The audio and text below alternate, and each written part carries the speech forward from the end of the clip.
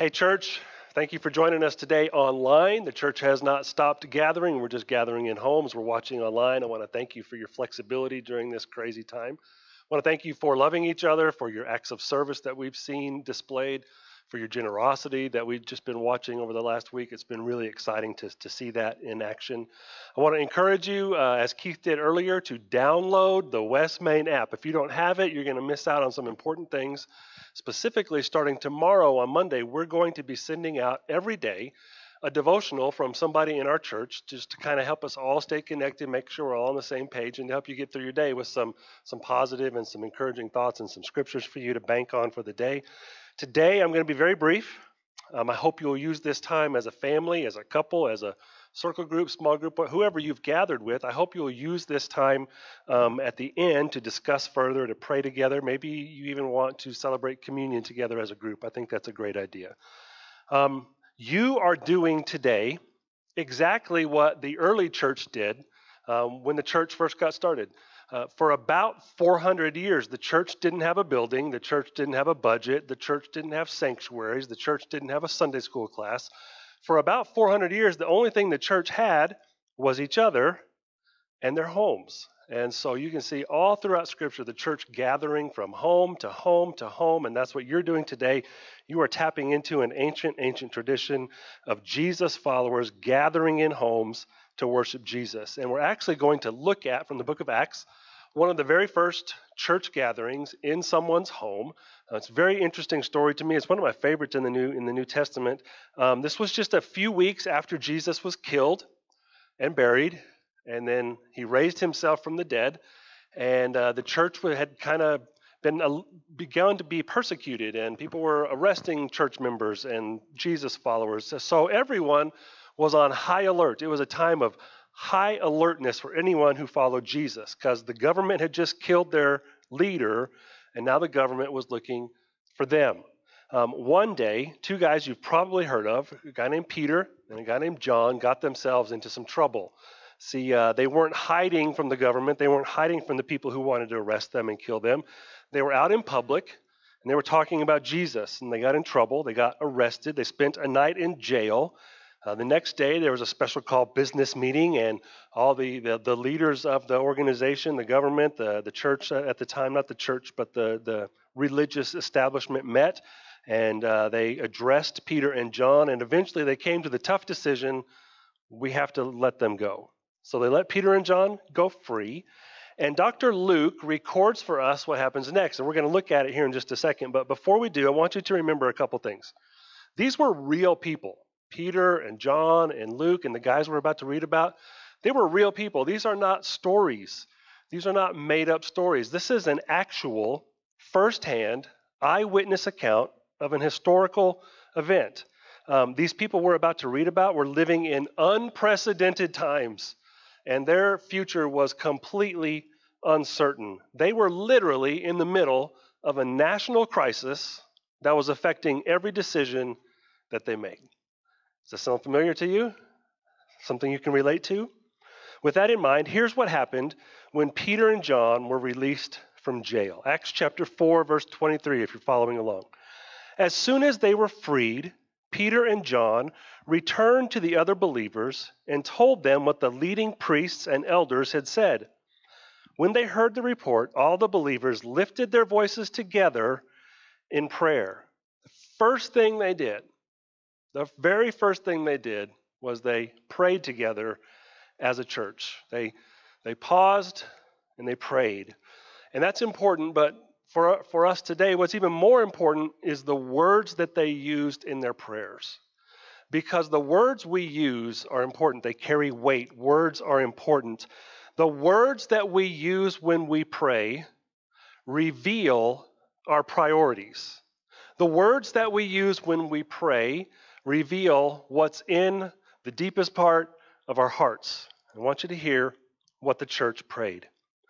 O sovereign Lord, creator of heaven and earth, the sea, and everything in them, you spoke long ago by the Holy Spirit through our ancestor David, your servant, and you said, why were the nations so angry? Why did they waste their time with futile plans?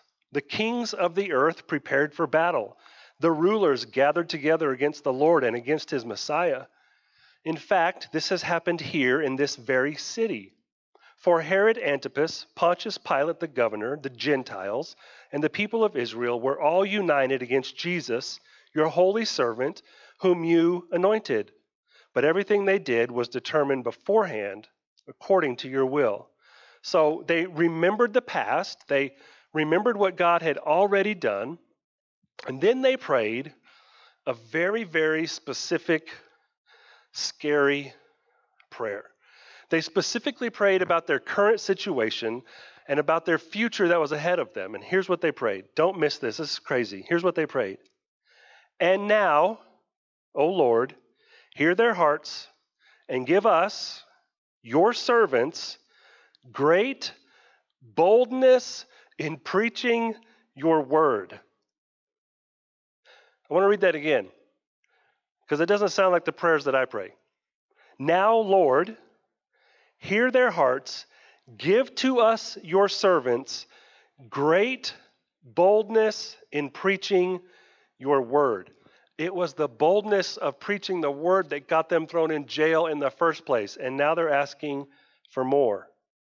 Stretch out your hand with healing power. May miraculous signs and wonders be done through the name of your holy servant, Jesus. I think it's important that we stop here and we note what they did not pray. They did not pray, oh God, keep us safe. Oh God, keep us secure. Oh God, please let my 401k remain a 401k. Oh God, please have travel mercies for us, whatever those are. That's not what they prayed. They didn't pray like we pray.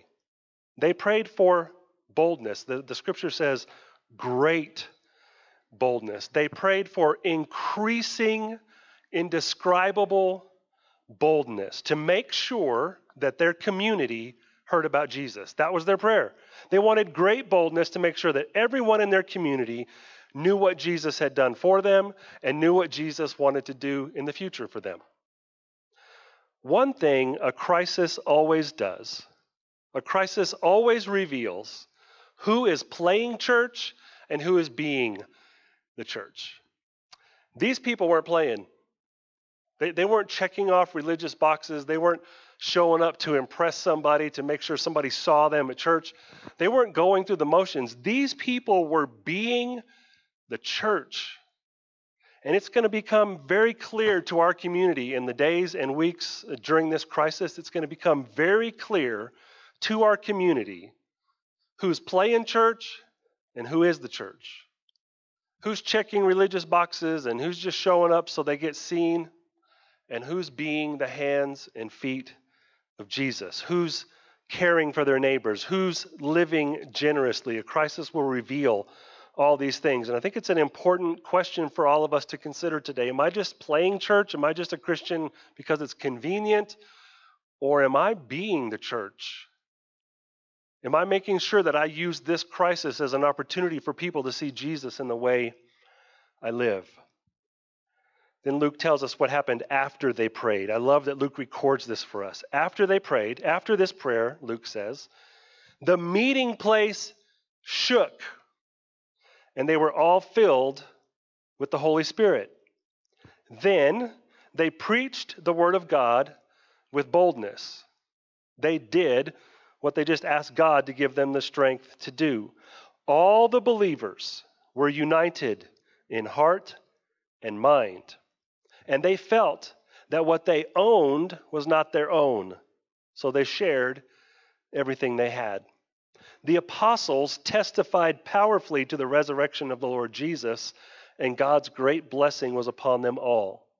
There were no needy people among them, because those who owned land or houses would sell them and bring the money to the apostles to give to those in need. There's a lot I would love to talk about, but I just want us to land on this one thing today. I want us to land on this one thought. This crisis is our opportunity. This crisis in our nation is an opportunity for us as Jesus followers to follow the example of those who came before us. We could be afraid. We can panic. We can isolate ourselves, we can hoard our money and hoard our stuff, we can live in fear, we can live in anxiety, or we can follow the example of that first church in the book of Acts. See, I don't think we should stop praying for the things we're already praying for. I don't think we should stop praying that God would keep us safe. And you shouldn't stop praying that God would keep you healthy.